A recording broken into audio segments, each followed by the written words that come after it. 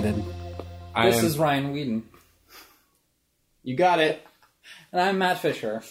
And I'll be your host this evening with Ryan sitting silently next to me. Yeah, podcast isn't really a good forum for mime. Maybe we should scratch this idea. We didn't really think this through, did we? All right.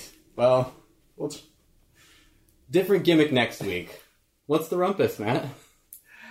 Same old, I suppose. Yeah. Did you gain any superpowers today? During the supernatural event, I gained the ability to have spots in my eyes. I looked at the sun, even though they tell you not to do it. It was like I figured I'm You were better. just following the president's lead. I figured I could do a quick, glance up and glance down, which I did, and immediately, my holes were burned into them. It's like when you see someone hot in the locker room at the gym. Just a quick glance look away. But the after image when I closed my eyes was of an eclipsed sun. So I feel like I kind of saw it. Yeah. Part of me wishes, because some of my friends went to Oregon and camped out and went to a beautiful spot to be in the path of totality. Yeah. And part of me wishes I would have done that, but also walking to work, because I timed my walk to work to be during peak coverage. Mm-hmm. And it was kind of cool walking through a familiar place with this different lighting on it. Yeah. With, it was definitely kind of cool being in a familiar spot in an unfamiliar light. Agreed. Yes. I'm kind of glad to get all this total eclipse stuff behind us. Did you listen to Bonnie Tyler while looking at the eclipse? No. What is a total eclipse of the heart? Yeah, good question. Is What's your heart eclipse? behind the sun or in front of it? I guess your heart would be the sun, and then something's blocking out your heart. That sounds like a medical problem. Yeah. Nurse, give me 5 cc's of something. We've got a total eclipse of the heart over here. You know how many Americans we lose to a total eclipse of the heart every year? If it's for every person who does it at karaoke, I do have an idea. Sad. Hashtag sad. Hashtag sad. So, yes. what'd you watch this week? I watched you watching Baby Driver. Oh yeah, we watched the movie together this week. We did. Mm-hmm. We both saw Baby Driver. Indeed. At the cinema. And it was alright. I enjoyed it. I liked it too. I don't remember his name, but little Twinkie boy was easy on the eyes. Ansel Elgort. Least Twinkie name, but I couldn't help but think how the movie would be different if he was a black character. If him and Jamie Foxx switched roles. Yeah, because Jamie Foxx was kind of the bad guy. Yeah, allegiances guy. shifted, but he was the one that was consistently not on board with Baby. Yeah, and tried to back Baby into a corner. And Baby's stepdad was black. Yeah. So I was... not stepdad, it was foster father, Oh, right? foster father? Okay. Yeah. Well, I was thinking, why couldn't he have just been a black character? That seems to make a lot of sense. Yeah, I can see that. I don't know. It does seem like it was sort of asking for that, but... Yeah. Well, I mean, it didn't diminish my enjoyment of the movie. It was just something I was questioning. I guess it was just, it was trying to be in line with, other Drive-related movies like Drive or The Driver. With strong, silent, white male types as the lead. Mm-hmm. Triple feature? Drive, The Driver, Baby Driver? Except The Driver is not actually a very good movie. Oh, God. It's a little lackluster. I like Drive. There's not a lot of driving in it, though. Yeah, didn't somebody demand their money back because there wasn't enough driving in Drive? Yeah, someone thought it was going to be a Fast and the Furious movie. And, was not pleased with that. I'd say there was a decent amount of driving in Baby Driver, though. Yeah, it delivered on that. Not enough babies, though. Yeah. I was pretty disappointed in the small amount of babies. Well, don't worry. Our next episode is going to be the Garbage Pail Kids. So. Oh, I thought you were going to say that documentary Babies that just follows babies around. No, I haven't actually seen that one. I haven't either, but I do know that in Lindy West's review, the tagline was, "Babies is baby porn." Wait, that came out wrong.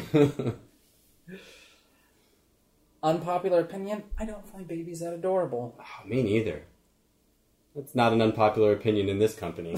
Give me a movie about puppies or kitties or ducklings. Sure. Goslings. Yeah. Narrated by Ryan Gosling. Yeah, he can be in it too. Sure. Bring your whole family, as far as I'm concerned. Although, what if... Yeah, because if there was a movie called Goslings, and I showed up, and it did not include Ryan Gosling and his immediate family, I would demand my money back. Maybe we should make a habit of demanding our money back for going into movies with wrong expectations. Yeah. Let's see how many... Let's get a scorecard going. Like a Baby Driver. Not one baby drove in that movie. I want my money back. Uh-huh. Blade Runner. 2049. I can think of 2 things wrong with this movie title. Did you watch anything other than Baby Driver? I did, but I don't know if I want to talk about it. All right. Lay it on me. How pornographic and how much? I just ended up... So, 2 episodes ago, we talked about The Electric Grandmother. And a quick YouTube search found it online, available to watch. So, I decided, let's go down childhood lane, and rewatched it. Nothing cures nostalgia like time travel. Wow. It was, first of all, it's 45 minutes long. I remember it being much, much longer. Okay. Maureen Stapleton is the Electric Grandmother. Okay. And she sings in it. The oldest brother is played by the older brother from E.T. I don't know the actor's name. Oh, okay. But he's in it. It was written by Ray Bradbury. It's based on one of his short stories. Sure, he wrote a lot of those. It was bizarre. Anyway, never need to watch that again. It wasn't the enthralling romp you were hoping it to be? No, and in fact, it almost feels like a movie made for grandmothers. Oh, really? In that, yeah, it's just super nostalgic and... I mean, a lot of people make this mistake, but I am not part of that demographic. I mean, who knew that was a demo to be chasing down? I forgot a part where somebody asks her a question and she's like, click, click, click, click, click. And she's like, bing, reach in my pocket. And he pulls out a muffin. And inside the muffin is, like, her response to the question, like, on a piece of paper. So that she just, like, prints out baked goods somehow.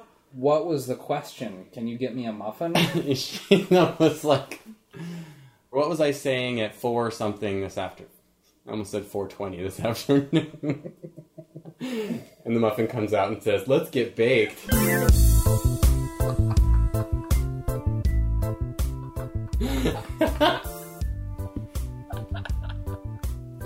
I didn't get the reference as a kid, but now I get it.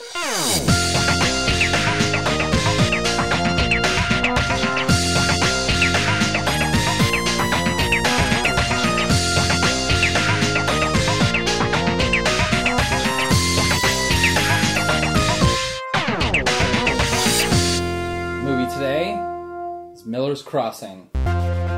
Written and directed by the Coen brothers. Yep. It was from 1990. Yep. Director of photography, Barry Sonnenfeld, who went on to direct the Men in Black movies. That's right. And I feel that this is sort of overlooked in the Coen catalog. It was a flop when it came out, because it came out like 2 weeks after Goodfellas. Oh, really? Yeah. I can kind of see why this would be a flop. Like, it's not like a rip-roaring movie. No. Especially in comparison to Goodfellas. Yeah. Which is like rock and roll start to finish, basically. Yeah. It's, 2.5 hours, but... And just, mobster movie fatigue. Maybe it was a thing in 1990. But that's too bad. I mean, I love Goodfellas. I'm not going to badmouth that movie. Oh, yeah. But, it is a shame when stuff gets overshadowed because something else is so popular. Yeah, indeed. But this, it's a gangster movie. It's slightly more low-key. Was sort of I feel like there's 3 separate camps, all with their own sets of values and ideals in the movie. Okay. That are all sort of conflicting you with one another. Mm-hmm. So you got the beginning. The scene itself looked very Godfather-y to Indeed. me. Yeah. The opening scene from The Godfather. You got the Italian mobster, Johnny Casper. You have the Irish, Gabriel Byrne and Albert Finney on the one side, and then you have the Jewish people, Verna and Bernie Birnbaum. Right. And they all kind of have, like, each of them are sort of their own camp, I feel. And I feel like that was by design. Like, I mean, this was definitely at a time when being one of those things was sort of a big deal. Right. Like, we don't care nowadays if you're Irish or Italian, like, or Jewish. Like, nobody cares. But back then, people cared kind of a lot. Yeah. So it seems it wasn't happenstance that they randomly assigned these identities to these characters. It was very much by design, I feel. And it takes place during Prohibition, sometime during Prohibition, in some unknown town. Yeah, we don't know exactly the city. We don't know exactly the year, but roughly 1920s. Yeah, America, somewhere in America. So you had these factions and just sort of the conflicts that arise when there's a power struggle going on, essentially. Yeah, it's like everything's kind of going along swimmingly until Bernie comes along. Bernie, yeah. Bernie comes along and kind of starts character. throwing these bets, and Casper's upset, and so he's like, comes to Leo saying, "I want to kill this guy." So Is that okay? The opening scene is sort of interesting because Casper's talking about ethics. I'm talking about ethics. You know I'm a sporting man. I like to lay the occasional bet, but I ain't that sporting. When I fix a fight, say I pay a 3-1 favor to throw a goddamn fight, I figure I got the right to expect that fight to go off at 3-1.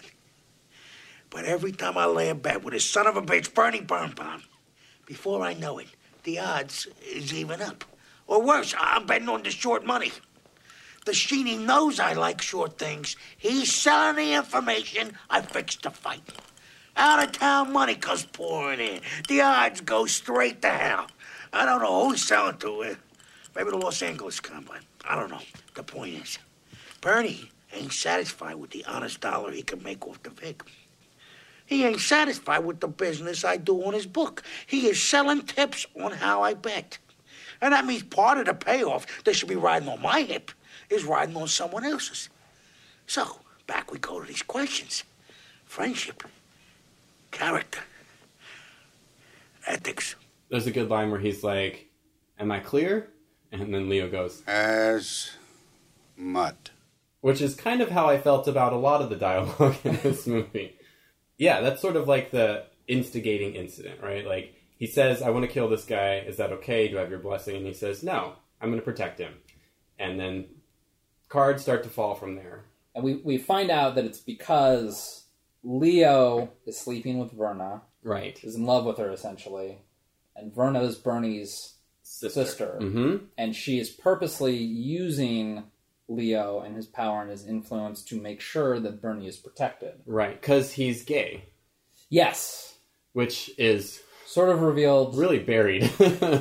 Yeah, they don't explicitly say it. Yeah, they never do. It's all subtext. And like quotation marks. There is just sort of they'll say things like, "Oh, he's Bernie's boy." Right. And it's sort of like with a wink and a nudge. We're amigos. Yeah. Wink, wink. But and really, I forgot about that. Yeah, I didn't catch it. Cards on the table.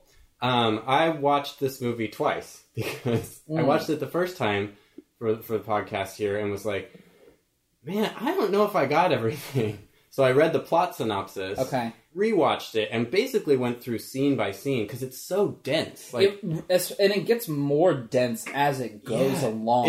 It starts off complicated, and it's like every scene is so compact and dense, and people's motivations change from scene to scene. Yeah. Like, it's kind of a difficult through line to follow. Because almost everybody in this movie doesn't say what they mean. Like, I feel like every line is actually subtext of something else. Like, everybody's coded. And on top of that, they're using lingo that's different. Yes. Like, so that's a difficult entry bar, I guess is what I'm saying. So it's like, my first time through, I felt frustrated. I really was my main kind of takeaway at the end. This is the first time in a long time where I've been watching a movie and I'm like, wait, which side is that guy on? Yeah. Wait, why is he doing that? Like, I haven't felt sort of like I'm trying to keep up with a movie in a long time. When I was younger, I used to feel that way all the time. Right. You know, I couldn't tell when things like that had changed, and I don't know if that's like a change in movie making, if just the way that things are presented now are much more obvious, and you know, they've determined that audiences don't like being confused, yeah. So they don't do that anymore, or if it's just something unique to this movie that it's so dense and that there's so many twists and turns, especially as you go, like it really starts going back and forth. Second time through was rewarding, but it definitely took like pausing after each scene and then being like, okay, what has changed now? What is happening? What's going into the next scene? What's going to be the... I'm really glad that you felt that way, because when I was sitting at home watching it, I was like, man, this, like, you need to pay attention to this movie. Like, you can't casually or passively watch this. You need to, like, watch and listen to know what's going on. Right. And it's difficult. Like, well, for example, when the only reveals of, like, Mink being in a relationship with, like, the Dane, it happens in the first scene. Mink is Eddie Dane's boy. Of course, the Dane always knows about the fix. And what the hell is that supposed to mean? Let it drift. All it means is a lot of people know. That's all we know. Yeah. It's kind of explicit once you know going into it.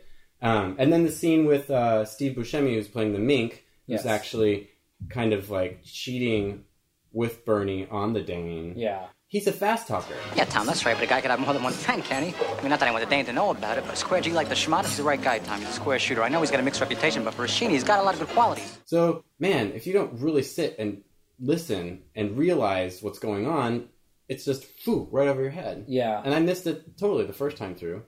It's tough. You know, this is the second time that I've seen the movie, and even then I'm like, I know how this ends. Like, I know what's going on here, but it had been so long that I couldn't remember specifically what happened. And then even inside of, like, knowing the broad strokes or how things get from point A to point B, there's just so much that goes on. There's so much back and forth that you really have to watch what's happening. Well, like, yeah, for example, there's a murder that happens early on, and that's this character named The Rug, who we don't ever meet. We only meet him when he's dead. Yeah. And he's called that because he has a toupee. And there's, like, 3 or 4 different people that we think kill him throughout the movie. Leo thinks Casper did it. Casper Poop Rug. And then later, Tom thinks Verna did it. Why would I, or my brother, kill Rug Daniels or anybody else? And then I think Tom even makes the case after a point that the Dane did it. It don't make sense. Why would he? There could be a damn good reason. But then we find out in the very end, the person who finally did it is Mink. What did Mink shoot Rug anyway? I don't know. It's just a mix-up. Because he was worried about getting caught by the Dane having sex with Bernie. So it's like, fuck. Yeah. So one of the crucial parts in the movie is Tom, after failing to get Leo to give up Bernie, sort of switches sides. He's looking for work, and he goes to Casper for work. Right. And Casper agrees to it, but on the condition that, you know, Bernie has to be given up. Which he does immediately. Yeah. So he does that, and this gets to, like, an also, like, very morally ambiguous part, because Tom, Gabriel Byrne, is ostensibly our hero, but he gives up Bernie. He knows that giving up Bernie's going to kill him. Mm-hmm. They go to Miller's Crossing, which is this place in the middle of the woods, and he's instructed to kill him. You know, first shot knocks him down, and then you put the second shot in his brain. Right. Is the instruction that he's given. Tom didn't bargain that he would be the one doing the killing. Right. So he goes out, he fires shots, but he doesn't kill Bernie. It kind of portrays it like he's being merciful, but really, it's just that Tom doesn't want to have that on his hands. And I don't know if it's just because he doesn't want to, or if he knows that would make things go sour with Verna. Mm-hmm. But Bernie was gonna die, and he was okay with it until he was the one that had to do it. Right. So it gets real morally ambiguous for me, because it's like he was fine with someone else killing Bernie, but he's not okay killing Bernie. Every choice in this movie has repercussions that don't go the way people want them to, I guess. I mean, that's classic Coen Brothers. Yeah. Every movie is basically there are unintended consequences that people didn't foresee. So, to jump back a little bit, when Casper puts out the hit on Leo at his home, and they shoot the person in like the floor below Leo, right, and the guy falls over. He had like a cigar or a cigarette that was lit, starts a fire. Leo's in bed, and he sees smoke coming up from the floorboards. Yeah, I'm like, that's the exact type of thing that Coen Brothers love. Like totally. the unintended consequences that there's no way you could have planned for. Right. That unravels everything. Like, that's what they love in movies. That's all this movie is. Yeah. This is a very Coen Brothers movie. It's like scheme, plan, plot, all sort of like working in one mechanism. Yeah. And when Leo gets the drop on like the gangsters who are coming into his home after he sees the smoke, and he's like, something's going on. Like, I had so many complex emotions during that scene, like, because it has this, like, really, like, romantic, swelling music playing. Oh, Danny Boy. Yeah, in, like, you know, grand singing style. But, so it has this, like, sort of heartstring tugging, like, backdrop to it, like, musical bed to it. But then it's like, what are we actually watching? And it's like, it's built up that Leo's like an old man, that he can't defend himself, but then he proves to be quite spry. Yeah, he jumps out the window, yeah, gets that Tommy gun, and like blows away the people who are trying to hit him. And it's like not only the two people in his home, but there's also the two people in like the drive-by. Yeah. And like he kills them all. Yeah. I love when he realizes what's going on, he takes his stogie, puts it out, and then puts it in his pocket, and then he pulls it out after he's blown up the car. Like, yeah, it's just. Like, the whole scene, it's thrilling a little bit, because, like, we're seeing a bunch of action, and we haven't really seen any action in the movie thus far. Right. It's kind of funny to see, like, this old man jumping out of a window and shooting a Tommy gun and blowing people away. And then the action's really good. It has, like, the little Kill Bill thing where, like, he rolls under the bed, shoots one in the leg, and then shoots him in the head. Yeah. Yeah, there was just, you know, I felt that it was, like, sort of sad, but like intense, and like it was, you know, the music playing with like what we were seeing, it was sort of beautiful too. Like it was, I just had like a bunch of like conflicting emotions while that scene was going on, and it was just a really well crafted, well executed scene. And the hit gets put out on Leo because at the time he's in control of the mayor and the police. Yes. And he causes a raid on one of Casper's speakeasies, and the raid is a retaliation for killing the Rug. Yeah, basically, because at the time Leo thinks that Casper pooped Rug. Casper pooped Rug. So it's just like, you know, like we're saying, it's just everything gets traced back to a different inciting event, you know, and when you start adding double crossing in there, it gets as twisty as a corkscrew. We have to talk about the hats. So when I saw this, and the first time I saw it years and years ago, I thought I was like clever by seeing all the hats. And I watched it this one, like they're everywhere. I started marking down how many hat references there were, but like after like the fourth one in like the first 5 minutes, I was like, no, I'm pretty sure like everybody's picking up on this hat thing. Yeah. What do you think it symbolizes? Well, I tried figuring it out, and I think putting on the removing of a hat, I think just represents sort of civility, or maybe, you know, common decency a little bit, or something along those lines. That, like, I can't quite articulate it, but there's just a couple times where the way that the hat was played out or the way that it moved. You know, like when it's blowing down Miller's Crossing, and the implication is that someone died. Sure. You know, it's humanity lost there. Okay. You know, when Tom is about to sleep with Verna, not the first time, but like halfway into the movie when, you know, things are already morally ambiguous, like the camera very closely like shows him throwing his hat on the chair. Right. When Leo's beaten Tom up after like the reveal of the affair. And he's beating him down the hallway. Yeah. His hat falls off, but then he picks it up and puts it back on while he gets hit again. Right. So, because I watched for it and I tried to figure out if there was any like specific pattern or meaning to the hats, but they showed so much of it, it was hard to find just a single thing. But I think it has something to do with that the hats just represented civility. That while you had it on, you were a decent functioning member of this society. And when it came off, it was sort of, you weren't anymore. I see that. I saw it kind of as like a representation of intellect versus emotion. Oh, okay. And so when he's talking about his dream, when the hat's blowing through the breeze, he's like, oh, there's nothing worse than a man chasing after his hat. So it's like a man chasing his intellect, like it should be something you maintain and are aware of the whole time. Okay.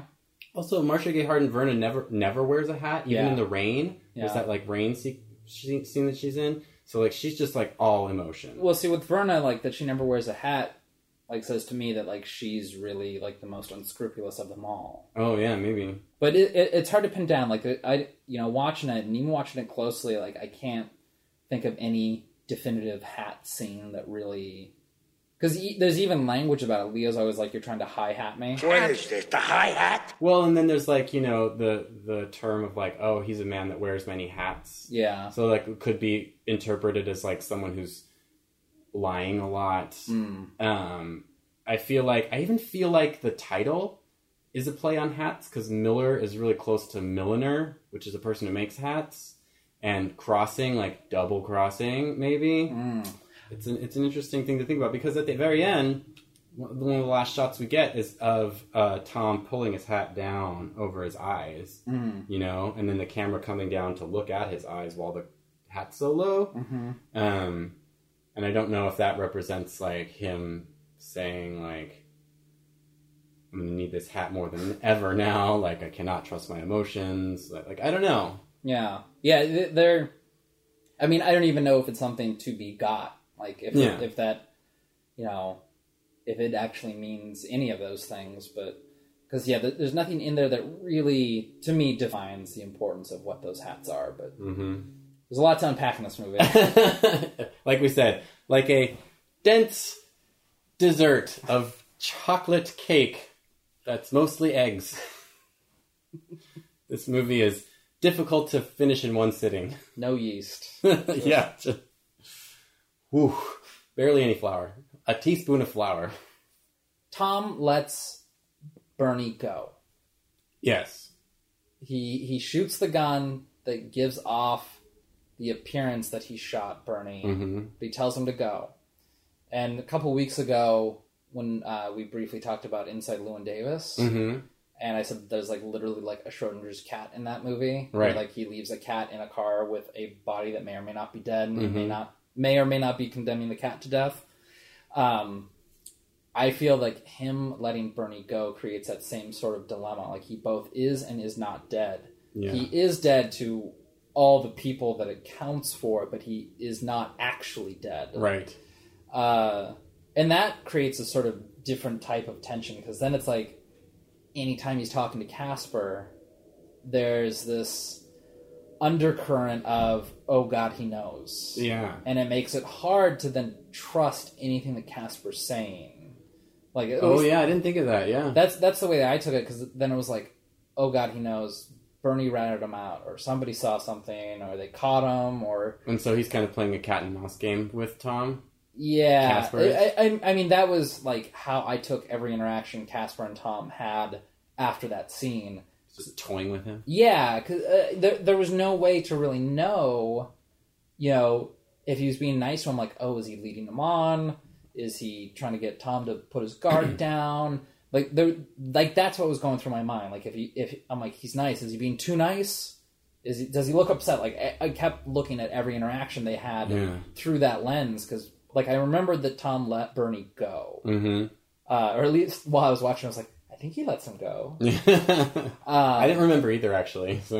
And so I didn't remember like the immediate aftermath either, and I was like, I don't understand. I don't remember how that plays out. I mean, we find out, Bernie then gets it in his head that he can use this as leverage against Tom and comes back to blackmail him. Right. So it's like Bernie at the beginning of the movie is Tom's friend. Tom rats him out because he feels that it'll be better for everybody. Tom spares Bernie, even though he knows that this is going to cause a lot of complications. Bernie throws it in his face and uses deceptive it for homosexual.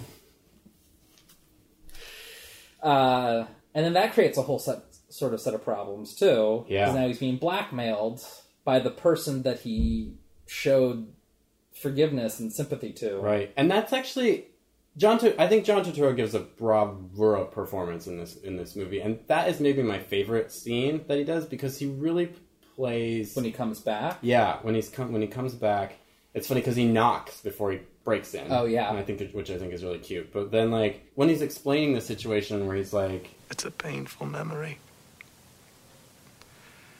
and I can't help remembering that you put the finger on me, and you took me out there to whack me. I know. You didn't, I know. You didn't shoot me, but what have I done for you lately? Don't smart me." It's just so nuanced and really well acted, and just takes the words and delivers them perfectly. It's such a good performance from him. The Coens do a thing. They do it with Bernie, and they do it with Albert Finney. With Albert Finney, it was like they build an impression that he's a tired old man, and that he couldn't handle a mob war, and then that is dispelled when the hit is actually put on him and he kills them all. Yeah. And the same thing with Bernie, because like they make him look awkward and fidgety and scrawny, but when he confronts Tom and Tom tries to hop out the window and kill him, Bernie was anticipating it and like trips him and he falls and everything. It's like, we didn't give Bernie enough credit. Right. What were you going to do if you caught me? I just squirt a few and then you let me go again. He's a more worthy adversary than we initially anticipated. Indeed. There's a lot of ambiguity. I mean, the Coens love ambiguity. They love trapping their characters in uncertainty, and this movie has a lot of uncertainty. Yeah. Like I say, I'm not going to say it's a fault, because once I kind of had an idea of what was going on, I really felt it's well done and good. But it is a little impenetrable the first time through. Like which makes me wonder, like, there's so many critics out there that were like, I read a lot of reviews of it saying, like, this is a great movie, and this is, like, people who were reviewing it in 1990. Yeah. Like, how many times did you see this movie? Because, like, I don't know, coming out of it, just seeing it one time, I'd be able to say, this is a good movie. Yeah. There's just too much information in that hour and 45 minutes. What makes this one different is, like, it's so dense, it's so compact, and I watch other movies, like their later movies, and not that necessarily they're simple, but it's almost as if they realize that maybe they got a little too dense for their own good. Because, their bigger movies, Fargo, I guess would be, probably their most popular. I watch it, and that one is so simple by comparison to Miller's Crossing. Totally. Like, you have basically just, like, one storyline with, like, a couple different characters who have, like, different things that they want. Whereas this, like, you have, like, a handful of very complex characters who want different things and go about it in very tricky ways. Yeah. And our protagonist in Fargo, it doesn't change. She's like a straight line, right? Yeah. Like, she's always just trying to solve this crime. Whereas our protagonist in this movie shifts constantly. Yeah. Like, from scene to scene, his loyalties is to himself. Yeah. Period. Yeah. But then, like, how he works to manipulate people around him is constantly shifting. And it's not just aligned with. And it's not just him trying to be the puppet master. Other people are doing the same thing with him. So then, it's not him playing chess with other people. It's everyone playing chess with each other. Yeah. And yeah, it gets real dense real quick because yeah, you think that Tom is, you know, the right-hand man to Leo, but then it's like, oh, you find out that he's sleeping with his girl, and then, you know, when Leo doesn't take his advice, it's over. Like, he doesn't seem to have any hurt feelings that, like, he was kicked to the curb. He goes straight to Casper for work. Yeah. He's sort of like, well, I'm out of a job. Yeah.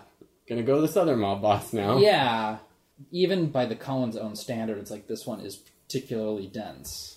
So I got the impression at the very end that Leo thought that Tom was playing him the whole time so that he could get Casper out of the picture. Mm-hmm. Like, he's like, you're so talented for being able to do that, but you had to make it so that it looked like I kicked you out, blah, blah, blah.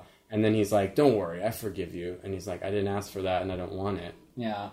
Makes me wonder, like, I don't think he did have this plan the whole time. It really, like, it's more that he's kind of flying by the seat of his pants and he's just, like, got enough cunning to get through it all. Yeah. But in hindsight, or in other people's views, it looks like he's planned it this whole time.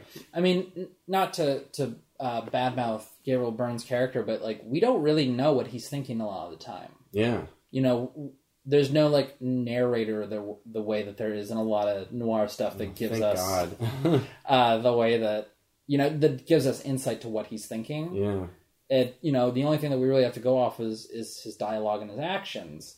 And his actions conflict with one another, you know? Yeah. Even though he doesn't say too terribly much. Like, in the opening scene, he doesn't speak while, like, Casper's in the room. Yeah. It's not, like, until Casper leaves that he starts talking, really. It doesn't hold your hand. It doesn't spell things out neat and tidy or wrap things up in a nice, neat little bow. And I would say, you know how sometimes, like, a movie will meet you halfway, even though it's, like, still kind of difficult, you can jump on. I think you have to do all the work to get to this movie. And that's not necessarily a bad thing. Like, I don't want that to sound like a criticism. It's just, it's a movie you have to do work for. Yeah. And it's rewarding once you do. But it's, this is not a passive viewing movie. Which is odd because I really associate that with the Coen brothers a lot. Like, I feel like a lot of their stories are... they work on a deeper level, but you can also just sit back and be entertained by a lot of them. I mean, watching Fargo, it was just sort of like, oh, this is like Coen Brothers 101. Mm-hmm. Like, this is what a Coen Brothers movie looks like. You know, you got a little comedy, you got a little macabre violence, you have a scheme gone awry, and that's how it goes. You know? Yeah. And that's how really more or less all their movies pan out. You know, even the ones that don't have a scheme per se, it usually is like, you know, someone's life suddenly is not going the way they planned or something like that. Right. In this instance, like, there's very definite schemes, but it's, you know, it's not a scheme to rob a bank or something. It's a scheme to get someone else to think that you're thinking this. So you were talking about the humor in, like, Coen Brothers films in general? Yeah. And one of my favorite examples of their humor in this movie is when Casper has Tom over to kind of woo him by, like, offering to pay his betting debts if he returns Bernie to him. And Tom says, thanks, no thanks, basically. He says, I asked you nicely, and then he walks out, and then he's like, gotta fight Frankie. Yeah. And there's just, like, this long moment where nothing's happening. You give me the hi-hat!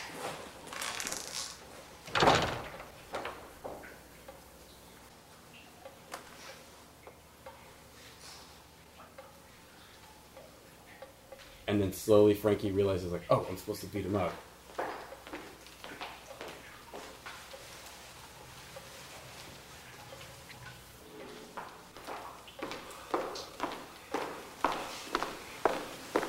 And Tom's like, wait, hold it. And then he takes the chair and whaps him in the face.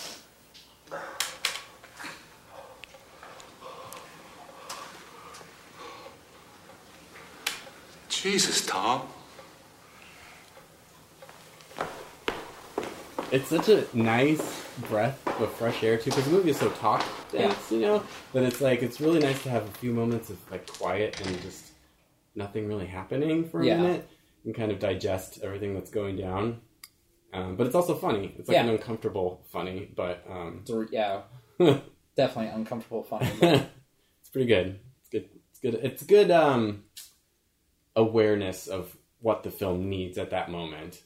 To jump to the end of this movie, and this is another morally ambiguous part. Like, I don't know how I'm supposed to feel. Mm-hmm. If we're supposed to root for the hero, like, it's hard to say that Tom is a hero. Yeah. Like, he's definitely trying to prevent, you know, mob war, but that's really his one virtue. So the climax of the movie is him sort of outsmarting Bernie and killing him. Mm-hmm. And I'm just sort of curious, like, is this a heroic moment? Like, is this the hero getting what they want? I kind of saw it as like, and you know, I was kind of looking at Tom's motivations as either being from emotions or being from his brain. Okay. And the first time that he didn't kill Bernie, he was acting on emotion. Like, he followed his heart. Okay. And this time around, when, you know, he says, like... Look in your heart. Look in your heart. What heart?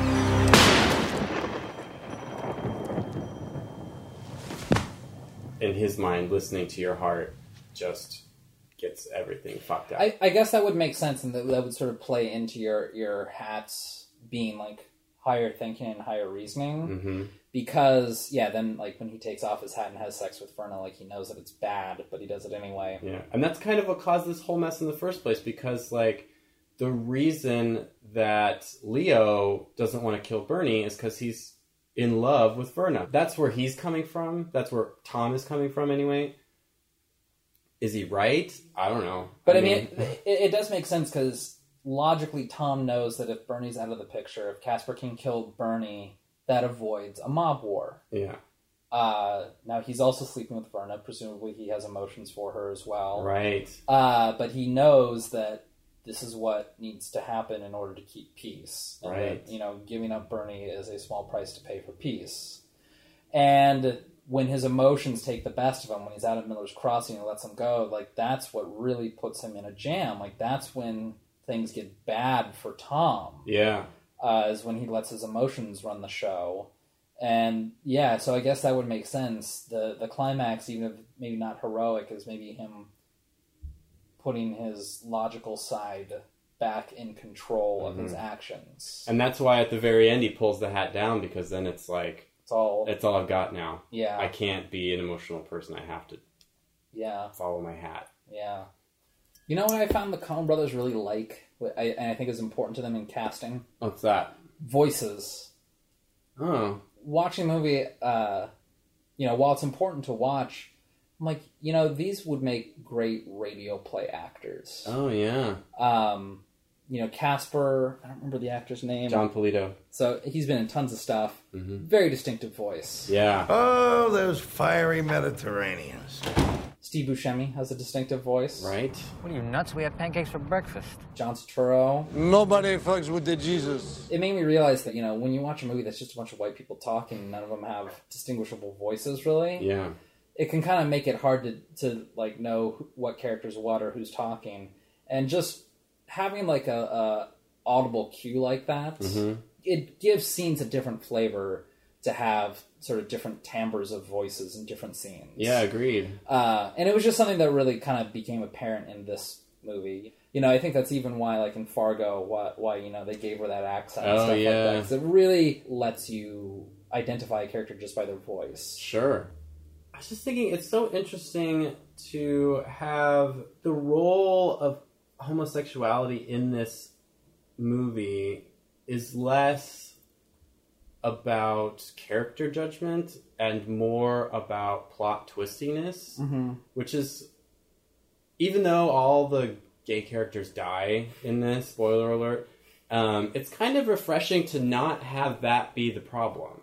Like, Yeah. it's more like there's several times where people bring it up. Like there's a part where Tom is talking to Casper about it, and he's like kind of giving him the eye, like, "Are you sure that you're not in love with him?" He's sort of like, I think he says something like, Of course, there's always that wild card when love is involved.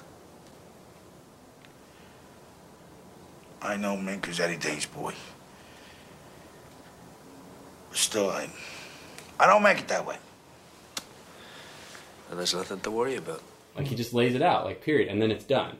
Like it's nice that it's like not used as a moral question. It's used as a plot device. Yeah, it's sort of a way to create an allegiance between otherwise, characters that wouldn't know each other, maybe. Yeah, and have a connection. I was thinking like, yeah, duh. Of course, Casper would have a gay person as his right-hand man because then, like, you don't have to worry about a woman getting in the way, like Leo has. Yeah, yeah, exactly.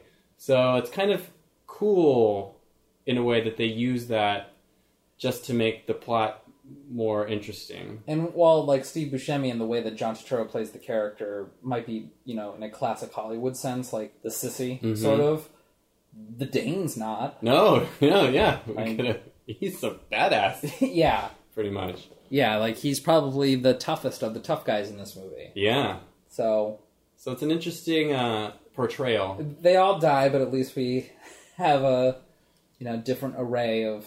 Yeah. I mean, like, there's 2 women characters in this movie, basically.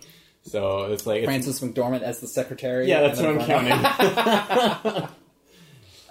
So, I mean, like, this movie doesn't pass the Bechdel test. Drop dead. But that's not exactly the point of this movie. The point is, like, the twisty plot. It's a noir, basically. Yeah. It's like a gangster / noir that they... Because this is what they do. They take genre films and then they twist them on their ear, right? Yeah. And so this is taking a genre noir, Dashiell Hammett-style detective story, kind of. I guess it's a mobster story that they're doing. But, and just, like, making it as twisty as possible, which is great. Yeah, it's a lot of fun.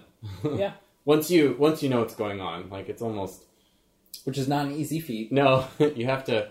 I recommend reading the plot synopsis before watching the movie. Spoiler alert. Yeah, let it be spoiled because it's more enjoyable when you know what's going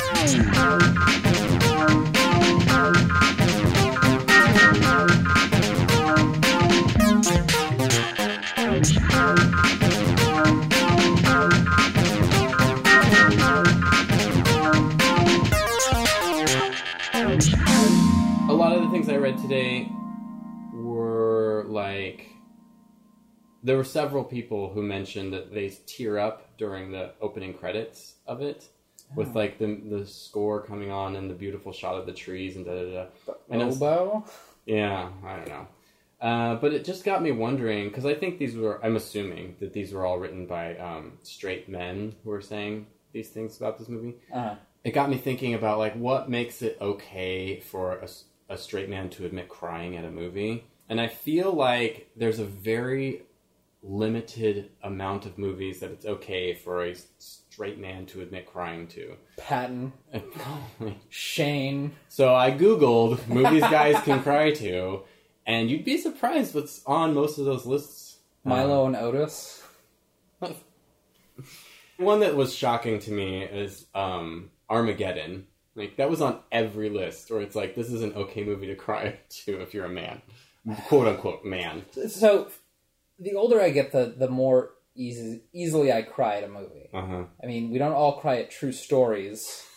But I definitely am more likely to cry at a movie now than I was, say, 10 years ago. Mm-hmm. I don't know, I just thought it was interesting, because I feel like it's okay for a man to cry when it comes to, like, brotherhood, or, like, father issues, or, like, going through war together. But, like, can you imagine a straight man crying at Brokeback Mountain? Mm. Like, it's obviously a movie that's, like, meant to make you have feels. The ultimate bromance. You think it's more of, like, a bromance? The ultimate bromance. Yeah, exactly. So it's like, I don't think I've ever heard of a straight man admitting to crying during that movie. But it just seems like the scope of emotions that straight men are allowed to feel at movies is so limited. You know, they should reframe what's going on in Brokeback Mountain. It's not two gay cowboys. It's two men sharing each other's strength. Yeah. Then we might get some tears in the audience. Anyway, it was just something I was thinking about, like, when is it okay? Quote unquote okay. And like, who decides which of these movies is okay? Marley and Me was on a lot of those lists, and it's like, give me a fucking... Was Harry and the Hendersons on there? That scene's when John Lithgow sends Harry back out into the woods. Go! Get out of here! Can't you see we don't want you anymore? Why can't you go back where you came from? Go! You don't belong here! Everybody's allowed to cry at that scene. Wow, so guess what, Matt? Next week is episode 40. Man, season closer. Which means it's time for a... The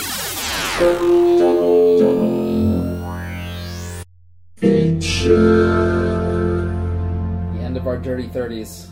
What have we got in store? For this season's double feature, we're going to feature a director, a titan in gay cinema, we'll say.